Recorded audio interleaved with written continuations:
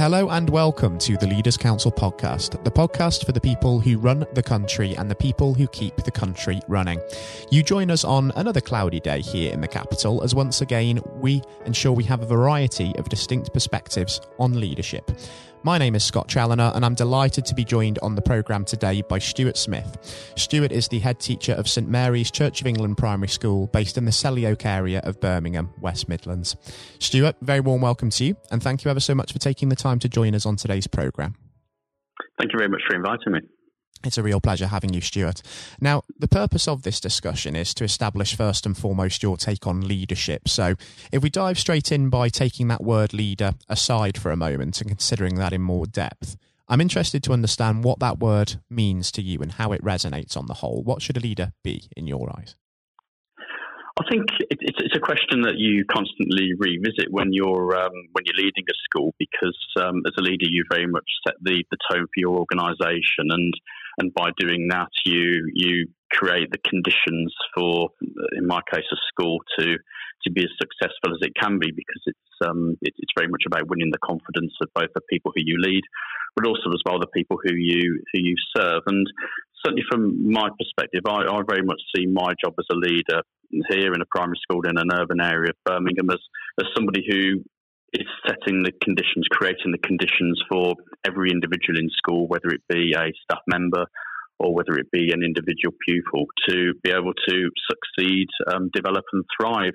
And as a Church of England school, we've got a Christian character to our offering, and we're very much focused on the values of the school on a day-to-day basis, and certainly the values that we have as a school, and that we encourage our children to develop as personal characteristics, of values that I constantly revisit as a leader on a day-to-day basis. But I think a very important part of the leadership aspect, aside from the day-to-day work that I've alluded to there, is very much about trying to see the future, to try and anticipate what the challenges are likely to be 12, 18 months, even further ahead, and to try to begin clearing the path for myself and others in the school to be able to achieve what we want to achieve. So it's very much a combination of modelling the very best of your school at all times, being able to give people the confidence to become the best they can be,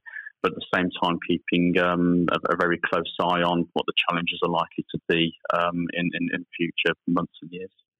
It's always good, of course, to anticipate what those future challenges might be, but one, of course, that we probably didn't see coming around the corner was, of course, the current COVID-19 pandemic that is still ongoing, has been for some time now. How has it been over the last few weeks and months since the lockdown was called at the end of March for you as a primary school to adapt to the challenges of the crisis? Because I can imagine that it has thrown up one or two big issues there as well. Very much so, yeah. I was reflecting on this only the other day when I was in conversation with a colleague, where we returned on I think it was February the 24th after the February half term, and we did a mid-year review of where we were and what we wanted to achieve for the next not only next 6 months but the next 12 to 18 months as well. It seems like a completely different world, if I'm absolutely honest, and seems almost of a different age. I think. As a leader, I've been head teacher for almost 10 years now, and most things that you're presented with in terms of challenges have some kind of reference point in the past that you can draw upon, either something that's identical or very similar, or you've come up with a strategy to deal with a particular issue, or introduce a particular development in your school that you can model your knowledge of the past on. Not with this. There's no route map. There's no manual. There's the word unprecedented has been used several times in the outside world and in our own school as well. But there literally is nothing that as a school we could go back on. So what we felt we had to draw upon were two distinct things. First of all, the fact that over time we've created a team who are very committed and very dedicated to the school, and that's the team in all roles, both teaching, leadership and support staff of various types. And what we've found is the amount of goodwill and the amount of willingness that's existed for people to jump in and carry out roles that they either haven't done before, in the case of teachers becoming providers of online learning, or with our support staff having to adapt to very different ways of working. And the second aspect was to draw upon the strength of the relationship that we have with our community, and by that I'm thinking specifically of families and also local schools as well. And these are things that you don't realise you're building up over time. And I think what struck me when I've reflected on where we've been over the last 4 months is the fact that we've been able to draw upon those reservoirs of expertise, goodwill, previously good relationships, trust.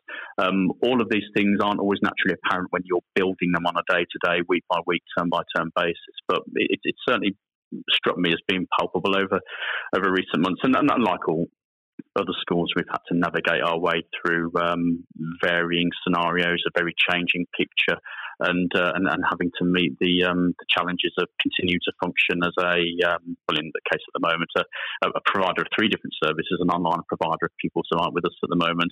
Our core purpose has been an educational provider for those who are with us, and as a childcare service for critical workers. So it's been incredibly challenging time, an incredibly intense time. I think when I look back on my leadership career up until now, I don't think I've ever experienced anything quite like this. But I think overall, the feeling of contributing to a national effort has been at the forefront of all of our minds. So I mentioned earlier on that to be able to see the bigger picture as a leader, and that's very important in this context, I think. And in that sort of response effort that you've put in to meet the challenges of this pandemic, just how important a role has mental health and well-being played at the forefront of all of that, not just in terms of that of yourself and your staff in this case, but also of the pupils of the school as well? They have to be considered. Yeah, very much so. Yeah, and we've been putting resources onto our website that have been supporting children and families with that. We've been contacting families throughout the pandemic, some more regularly than others, because we identified at the very outset children and families we've been working with previously up until the point of lockdown, who we knew would need a more intensive degree of support, and also working with partners as well that we've built up relationships with over time, who have been able to support us in that work. And I think it's something that's evolved as we've gone along, and we're now in the position where we're able to be carrying out transition meetings using various online meeting platforms between teachers and their new classes, and speaking to particular individuals as well. So it's a piece of work that's evolved as the time has gone along. And do you think that some features of the lockdown period and the way that that's affected education, particularly in working practices, more toward that sort of remote delivery kind of thing, do you think that could become a permanent way that the sector ends up operating in future? And I ask that question because when schools do return in earnest in September, pupils aren't going to be going back to the classroom environments that they were used to before, will they? It will be socially distanced. There will be bubbles of students as well that are introduced to keep people from mixing within bigger groups. So it's going to be an interesting time, isn't it, from that point of view?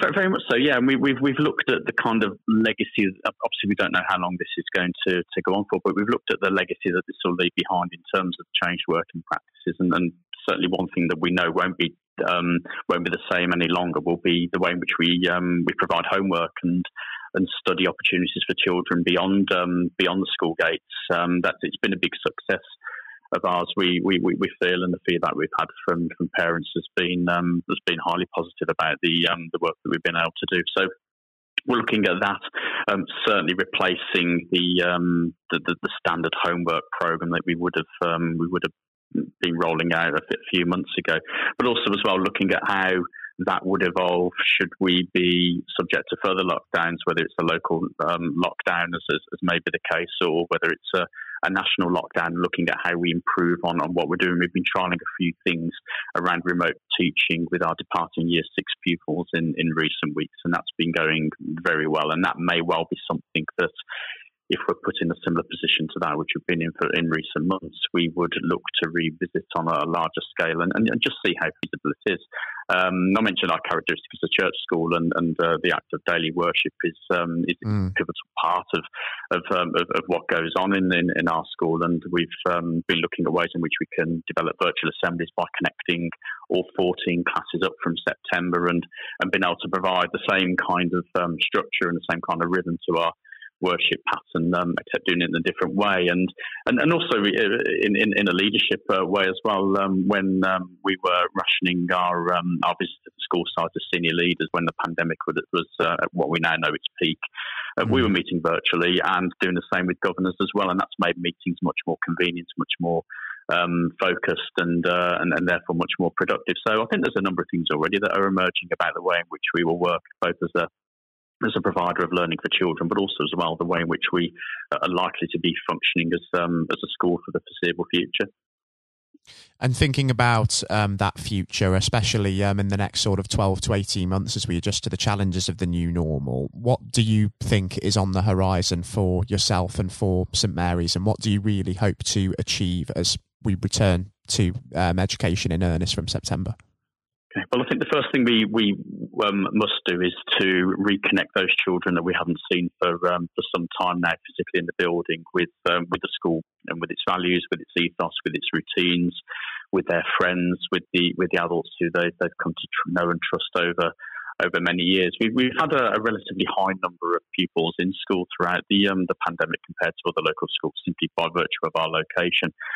So that rhythm of school has been carrying on for those pupils, but there's a significant number for whom it hasn't, and that's our first piece of work. And we've developed what we've called a priority curriculum for the first term, where we are bringing our children back and really focusing on what we feel is important, and obviously the information we start to elicit about where they are academically and socially will help inform the evolving picture. I think as a school, I think we're going to have to be very agile. I think we're going to have a number of contingency plans in place in the event of the picture changing once more. And I think that agility is going to be absolutely essential over the next 12 to 18 months, so we can respond to whatever we're presented with. When lockdown first began on the 20th of March for schools, it was a very frenetic period of time, and it took us a little while to adjust to our new world. I think we're much more prepared for that now, and we've already put in a lot of contingencies that we didn't know about before March, but our experience has taught us much over recent months, and so we feel we'll be in a position where we can be as agile as we possibly can. But I think the long-term effects of the pandemic on children and on families are not yet known. That will play out, and again, schools I think are going to have to be very responsive to what they see before them, not only in the first few weeks of September, but I do think that the effects of lockdown and the effects of what children have seen and experienced around them will begin to emerge and will be with us for a long period of time. And again, schools have to be agile in terms of their provision for pupils, and particularly their provision for families as well at home. Certainly seems like there's plenty to get your teeth into going forward then, Stuart, for sure. And, given how informative it's been discussing some of this with you today, I think it would be fantastic to have you back on the show in a few months' time just to see how things are getting on once we are adjusting to these challenges. Okay, very much so. I'll be very glad to return. It'd be a real pleasure for myself as well, Stuart, just as it has been having you join us today. And until we do hopefully speak in future, do continue to take care and stay safe with all still going on, because we're still not quite sure which way this pandemic is going to go. So let's keep our fingers crossed that it's all going to be upward from here. Okay. Thank you very much. Thank you. That was Stuart Smith speaking, head teacher of St Mary's Church of England Primary School in Selly Oak, Birmingham. Coming up next on today's programme, I'll be handing over to Matthew O'Neill for his exclusive interview with former Education Secretary Lord Blunkett. Lord Blunkett is today an active member of the House of Lords, chairman of the Leaders' Council of Great Britain and Northern Ireland, and of course a prominent former Labour MP and Secretary of State. In fact, during his political career, he became one of the most prominent politicians of his generation, holding a number of senior positions in in Tony Blair's cabinet and serving as the MP for his Sheffield, Brightside and Hillsborough constituency for 28 years, all despite being blind from birth. He was elevated to the House of Lords as Baron Blunkett of Brightside and Hillsborough in August 2015. And I hope that you enjoy listening just as much as Matthew relished the opportunity to speak with him. That's all coming up next. Lord Blunkett, welcome. Thank you very much. It's very good to be with you. Well, of course, nothing is being said at the moment other than COVID-19, which we must touch on. What would your message be to small businesses who are trying to keep going? Well, I think the last ones standing will be the ones that thrive when we get back to some sort of normality. So it's have confidence and courage. Obviously take advantage as far as you can of the government help. I think that Rishi Sunak, the Chancellor, has gone about as far as you could have expected in the circumstances. There are obviously small businesses that fall between the cracks. Those who don't have defined premises can't benefit from the business rate waiver, have not really been able to demonstrate that they can adhere to the PAYE for furloughing staff, and of course whether they can receive the grant, 10,000 or 25,000. All of those who can are obviously able at least to benefit from that for the time being and look to the future. But I think the second thing to say, and they don't need me to tell them this as a politician who did once do a business studies qualification, which is that it will be a different world, and being able to think about how that world will look in a year's time and be creative about it and learn from not just what's happening to you at this moment in time, but to others around you and the sector that you're working in, that will be really important.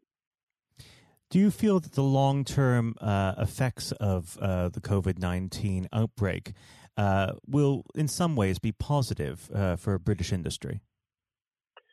Well, only in the sense that people are having to be creative, they're having to adjust and innovate. Therefore, they're thinking about more productive, if you like, greater productivity ways of delivering the same service or delivering the same products. And in that sense, I think we'll have temporarily at least very much higher unemployment than we've become used to, but we'll probably have a burst of productivity, which will help with the recovery. Whether it will help with the inequity of the way in which our economy is imbalanced, both between services and productivity and the production of goods and services, I'm not sure. What we will need to try and do is to ensure that the geographic imbalance that exists is, as far as humanly possible, is dealt with by both the entrepreneurship and innovation from the bottom up and targeted government help, which will still be needed. And we are now in the throes of the kind of borrowing that we saw back in 2008 to save the banking and economic system. We're having to do that to save the whole of our productive business and commerce, and I think that will have to be sustained for some time. Do you feel that people will take a second look at global supply chains in the wake of this outbreak? I think there's going to be much more creative ways of using local supply and linking up inside sectors much more effectively. And I hope that the Leaders' Council will be able to play a part in that, in the sense that people who have something in common, a synergy in terms of what they're delivering, whether it's a service or whether it's manufacturing or whatever, will be able to see that there's a good outcome from knowing the sector better, linking with people, not just geographically, locally, but those in this country who may not have been on the radar in terms of what they produced for the supply chain. And, of course, ensuring, because there's quite a lot of fraud going on as we speak with people getting into cyber attacks, that they'll also take account of going into the cyber security side effectively as well. The more we are online, the more people who are working from home, the more vulnerable those businesses and their supply chain become. And that's something to think about as well. How important is strong leadership at the moment? Well, I actually think that it's brought to the fore leadership in a whole range of areas, from obviously government itself, and there's been ups and downs with the Prime Minister's severe illness, but all the way through the public and private sector, people have, to use the jargon, stepped up, and they've shown local, regional, national level the kind of leadership that Britain historically was very good at. Regrettably, we've not seen the same on the international scene for all kinds of reasons, but maybe we will in future. So I think out of this will come experience of people who have seen an opportunity to do good, as well as seen an opportunity to provide a good a service or goods, including, for instance, shortages for the health and social care system, the food chain and the like, but also I think in terms of seeing the synergy between the private and the voluntary sector and using people's commitment to each other in a very positive way. I'm not sentimental about this. Things will revert. But actually, I think there's a kind of moment of moral judgment of people feeling that they've got a role to play outside the immediate survival that they're engaged in. And if we can hang on to a little bit of that social responsibility, that will be a very positive outcome. Absolutely. Now, what's your broad view of how the government is responding to this? Are you broadly supportive of their measures? Well, it may surprise people to hear that I have been very supportive. Of course, there's been legitimate criticisms about the speed of response on protective equipment and on issues relating to testing. But my own view is very similar to the challenge that was made to the Prime Minister of Italy when people said, why didn't you close Italy down faster? And he said, a fortnight before we did it, I would have been considered to be a madman and nobody would have agreed to do it if I'd tried to move too quickly. And I think that's something that we need to reflect on here in the UK. We may have seen the signals elsewhere across the world and taken them more seriously at the time. Hindsight is a wonderful thing, but as someone who's had his life in the opposite political party to the present government, I think that with some hiccups and mistakes, they've not done a bad job in what has been incredibly difficult circumstances. And you're absolutely right. In a liberal democracy that we live in, it's very difficult for people to swallow orders given to them from government. Well, the UK and the US, and to some extent the Scandinavian countries, have a very different history and therefore interest in maintaining the freedom to decide and the persuasion and consent that's required. Those countries that have experienced one way or another totalitarianism over the last century have a slightly different way of coming at this. I don't want to exaggerate it, but I think that that's why getting the balance right of getting people to go along with what you want them to do in their interests as well as the nation as a whole is a sensible, proportional balance. And I think we now need to adjust to the coming out of the crisis gradually, readjusting to recovery in the same way. Now, something you've mentioned recently on this balance is the police overreach and the enforcement of the COVID-19 structures that have been put in place. What have they done right, and where have they gone too far?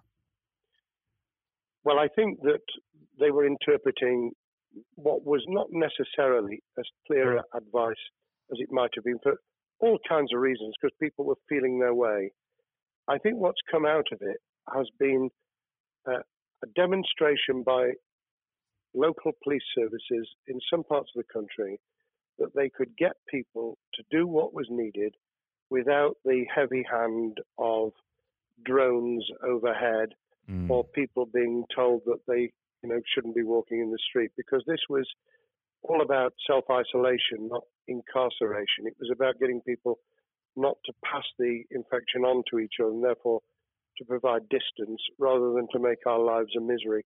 Those police services that adopted that policing by consent and chivying people along did really well. Those who went over the top, I think, soon got a very substantial pushback. And one of the strengths of our democracy is that you could have that debate. People could say, I'm terribly sorry, we think the police force in our area has gone over the top. And that in itself is a constraint and a readjustment. That's another strength of living in a country where you can have opinions and express them without actually being thought to be a fool. Now, of course, the government has faced criticism that they were slow to react, and Boris Johnson wasn't present at the early COVID-19 COBRA meetings. Now, Number 10 has claimed that this is normal practice. The health secretary often chairs COBRA meetings related to health. Does this tally with your experience as a Secretary of State, or would you have expected the PM to be more hands-on during the initial stages? I think different prime ministers do have a very different style. And Boris's style, which I think will now be considerably adjusted, was very swashbuckling. In some senses, delegating is a good thing, as every leader of every business or public service knows. Those who try to pull too much into themselves end up with a massive bottleneck, great failure of trust, and the inability of people to show what they're worth and to demonstrate their capability. So I'd be very wary of jumping in and saying he was wrong to delegate the essential COBRA meetings. What I was surprised about was that he didn't chair the first couple, because my experience with Tony Blair for the 8 years I was in Cabinet was that Tony was a great delegator, but he would get a grip to begin with, watch what the difficulties were, and then give people direction and confidence to be able to get on with it. So looking back, I think Boris himself probably thinks, God, I wish I'd spotted the signals from elsewhere in the world more rapidly, and I'd just been there. However, this also raises another issue. All of us in positions of leadership need good teams around us. I think after this is over, he will be assessing those who really did step up and those who demonstrated their inadequacy. I think we'll probably end up in a year's time with a much stronger cabinet than we have today. Well, absolutely. And of course, we've seen a significant drop in the visibility of certain special advisors like Dominic Cummings during this entire period. So it'd be interesting to see how that pans out. It's certainly readjusted the role of those behind the scenes with those who should be taking the decisions, having received advice. Obviously, there's been a complete transformation in the profile of experts, if I might use that term, who'd previously been denigrated. Scientists, medics, people with behavioral science understanding. My only criticism was, were we getting wide enough advice? Were we narrowing it too much to a couple of key centres in London? But that's because I've always been adverse to everything being London-centric. I think there's great expertise, wisdom, experience out in the sticks, and we should use it. Rightly so. Now, was pandemic planning part of your time as a minister, particularly perhaps when you were Home Secretary? Well, it was, but it was on the back of risk arising out of counter-terrorism measures. Right. I was the Home Secretary for 3 months when the attack took place in September 2001 on the World Trade Center and beyond. We did an enormous amount of scenario planning, both desktop and real. On the back of that, it was very heavily orientated to future developing terrorism risk. I certainly got involved with talking about pandemics. I remember being at a seminar in Edinburgh where the university there had done a lot of work itself on the issue of pandemics. And of course, we saw SARS and other things emerging. I think people have criticised the government for not picking up the report from 2015, 5 years ago. I think that what happens is human nature kicks in. You deal with what you're immediately faced with.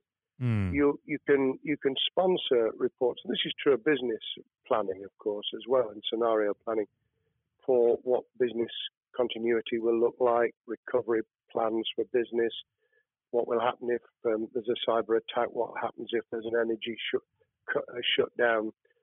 These kind of things you can look at, but you're immediately turning your eyes to what's in front of you. And had we picked up a bit more on the danger from Ebola and SARS and what have you in the past, then we might have said, what if something hits us in the developed nations that we don't have a vaccine for, that we can't immediately whisk up protective materials or equipment, or for that matter, medicines that help with recovery, all of which we now see are a danger. I think this will make an enormous difference to the planning for the years ahead. I hope it will be widened so that we don't just look at what's happened, because very rarely do you see something exactly repeat itself. Some of the circumstances will be, but others won't. So that's why I've put emphasis in what I talk about on looking at the other virus, the cyber attack scenario, which could be just as dangerous in a world of just-in-time provision. One of the miracles of the modern developed world, except for the very poor, has been the distribution of food. A lot of it on computerized, technologically advanced systems. If that were to come down, we'd be in real trouble. So I think we need to think those sort of scenarios as well. So have a full plan across both sectors, biological warfare, pandemics, and cyber warfare. Yes, and to do so on different levels. I think, again,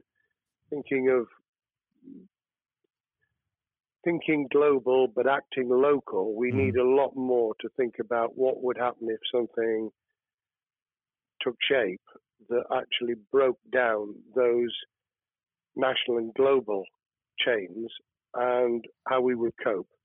And without, obviously, we've got enough fear and anxiety to last a lifetime. Without creating even more anxiety, we can think about those things for the future in a more rational way, I think.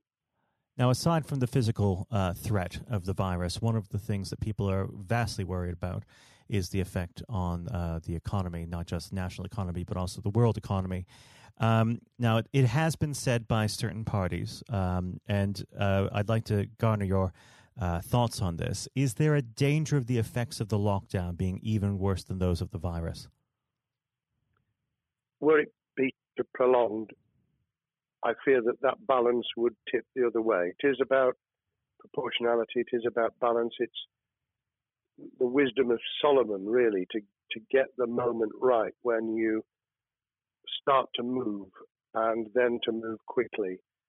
There's no doubt whatsoever that we are stocking up, not just on the economic and employment front, which will be devastating enough, but on the health and social well-being front, enormous challenges, and they will need careful handling because there's a lot of people whose lives, for a variety of reasons, are at risk in the future on a scale that we've been dealing with over the immediate handling of the pandemic, concentrating really hard on those affected by COVID-19, those sadly who have died or been seriously incapacitated.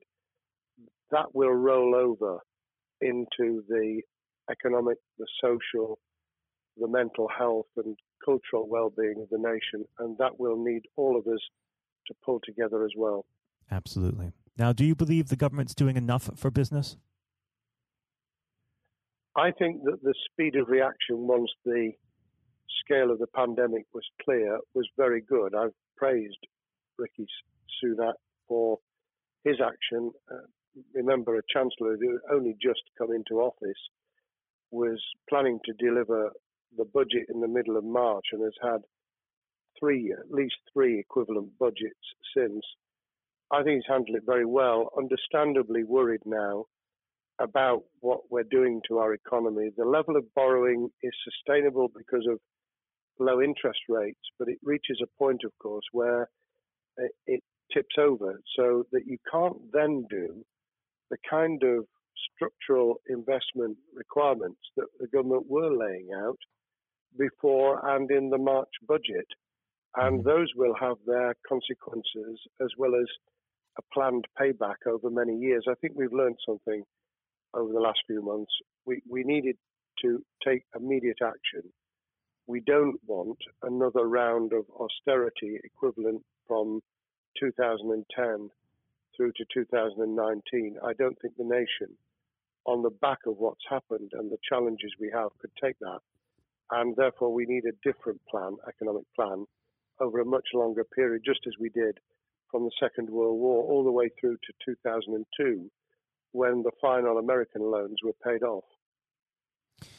Now, of course, one thing that's on everyone's lips, how much longer do you believe that the lockdown can go on for? I believe that we need to be substantially back in action as an economy in June.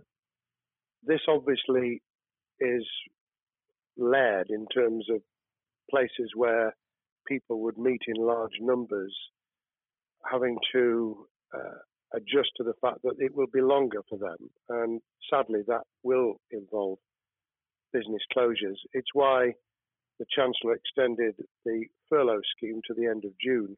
Mm-hmm. But unless we get things moving in June, I think we'll run into the summer where all kinds of services and industries will have a chain reaction effect. And what happens with one will then have a major impact on another. And then you get the skittle effect where things get knocked down that you hadn't perceived were going to be affected. So I very much, if I were in government, and I always think of things in that context, what would I do if I were in government? I would be on the side from the second week in May, on the side of the hawks in terms of saying we've got to start moving, and we've got to do so with the collaboration and cooperation of the public who have got the message, who did behave, who responded magnificently. Let's try and get back, perhaps, doing things differently for a time, but substantially getting back to business as usual. And unless we do that, then those areas that can't and wouldn't expect to be back in action immediately get pushed further into the middle of the year and the autumn, and then they become unsustainable. Now, of course, one of the other major developments we've had recently are the changes in the Labour Party. So if we could just speak on the Labour Party for a while. This might sound like an obvious question, but how does Secure differ from Mr. Corbyn? Well, I'm biased because I believe the Labour Party has come out of 4.5 years of a black hole of a nightmare, where it neither represented a credible opposition nor an electable government, and the combination was to let those who supported the Labour Party and needed some of its policies let them down very badly. Sir Keir Starmer both is a highly intelligent, professional lawyer who, as Director of Public Prosecutions, led the service well, had to take difficult decisions at a time of austerity, understands the world beyond Labour members, but has been able to do business with those who originally supported Jeremy Corbyn and was able to command support from them. His creation of a balanced shadow ministerial team has been very encouraging. I supported Lisa Nandy, who he's made Shadow Foreign Secretary, because I thought she understood the north of England and the disaffected former Labour voters. But I believe that Sir Keir has taken on board those who have something really sensible to offer, and I believe he will be both a great leader of the opposition. More importantly, he will then present himself as a credible alternative Prime Minister. And all governments need an alternative government at their shoulder. It was true of us from 97, and it took the Conservatives some time to recover and to get to that position, but they did, and the Labour Party will, and that's crucial for our democracy. All of us need to understand and appreciate that a living, breathing, functioning democracy requires a credible, confident, and in many ways supportable opposition, as well as a government that we clearly want to do well, because none of us want, as we didn't with the COVID crisis, none of us want the government to fail. We want to see our economy recover. We want our social well-being to be taken into account. We want to overcome deep-seated inequality and poverty. And we want to do it with enterprise and entrepreneurship and business playing their role. And that is about leadership nationally, locally, in the private and the public sector. People with ideas, with confidence, with the ability to pull teams around them. Above all, to have some idea of what it is they want to achieve and a very good idea as to how to achieve it. Now, of course, one of the biggest problems Secure is facing will be tackling the party's anti-Semitism problem. There has been a recent internal report that has been quite damning. What's your response to that report, and what does Secure need to do in response? Well, there are two reports. One which is being produced by the Equality and Human Rights Commission, which he will, and has already indicated, will implement in full. The second was a leaked report put together by the supporters of Jeremy Corbyn, 800 pages of private interchanges on social media, which he has, Keir Starmer, set up an investigation to identify who did it, who leaked it, what the content was, does it have any salience and lessons for us, and where necessary, action will be taken. So I hope that as he moved very quickly to reassure the Jewish community, so he will be able to take the necessary steps to back up that reassurance with the kind of actions that says that this was a blight on a historic, great political party that all of us were ashamed of. We've been able to put that behind us and to move on to facing the future with confidence. What's the one key thing that Secure needs to do to restore Labour as an election-winning party? I think Sir Keir Starmer's major challenge is to convince sceptical voters that Labour has not only reverted to a party that they can support because they can see it acting, developing, presenting as a credible alternative government, but also that the lessons have been learned from the fiasco from 2015 onwards. In other words, there have to be very clear signals of substantial change, not just the right words, not just reassurance that we're not going back to some of the crazier policies, but actually that we've understood why the electorate rejected those policies so substantially in December 2019. If people get that message, they'll understand that the Labour Party has changed, as it did in the 1980s and early 90s, to become the electable government with the greatest majority and historic majority, even greater than 1945, which I was privileged to be able to take advantage of in 1997 when I joined the cabinet. Now, I know what your answer is going to be to this question, but indulge me. Do you think Secure has what it takes to be PM? Yes, I do. I think he has the background, he has the experience, he has the professionalism, he has the forensic mindset, and he has the confidence to have put a team around him which will ensure that it will work. And those elements are true of all leaders. Ideas, the ability to build a team, to have confidence in that team, and to be able to demonstrate leadership in practice, sometimes at the most difficult times. And, the Leaders' Council, those sharing their thoughts with the kind of thing that we're doing now with a podcast, but also joining us in linking up in that network of people who can support and help each other and learn from each other. That is what needs to be done in politics. as it needs to be done in business. Thank you very much indeed, Matthew. Well, Really thank you for pleased to have coming on spoken. the program. It's been an absolute pleasure, and I look forward to speaking with you again. Thank you very much, and good luck to all those listening in what has been a nightmare scenario. Good luck for the future. Have courage, have confidence, and yes, listen to those who know more about business than I ever will. Thank you, Lord Plunkett. Thank you.